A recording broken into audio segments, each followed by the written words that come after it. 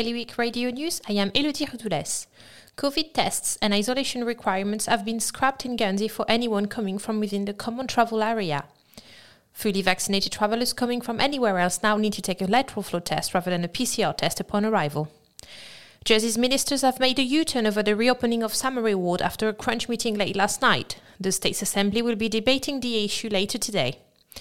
A Jersey's charity which supports elderly islanders is criticising the government for leaving them behind. Age Concern Jersey will be soon launching a campaign about age discrimination, which they say the government is the biggest culprit of. The States of Guernsey could soon be debating a new strategy for tourism. The Community for Economic Development says it is finalising the document which will set out a number of objectives.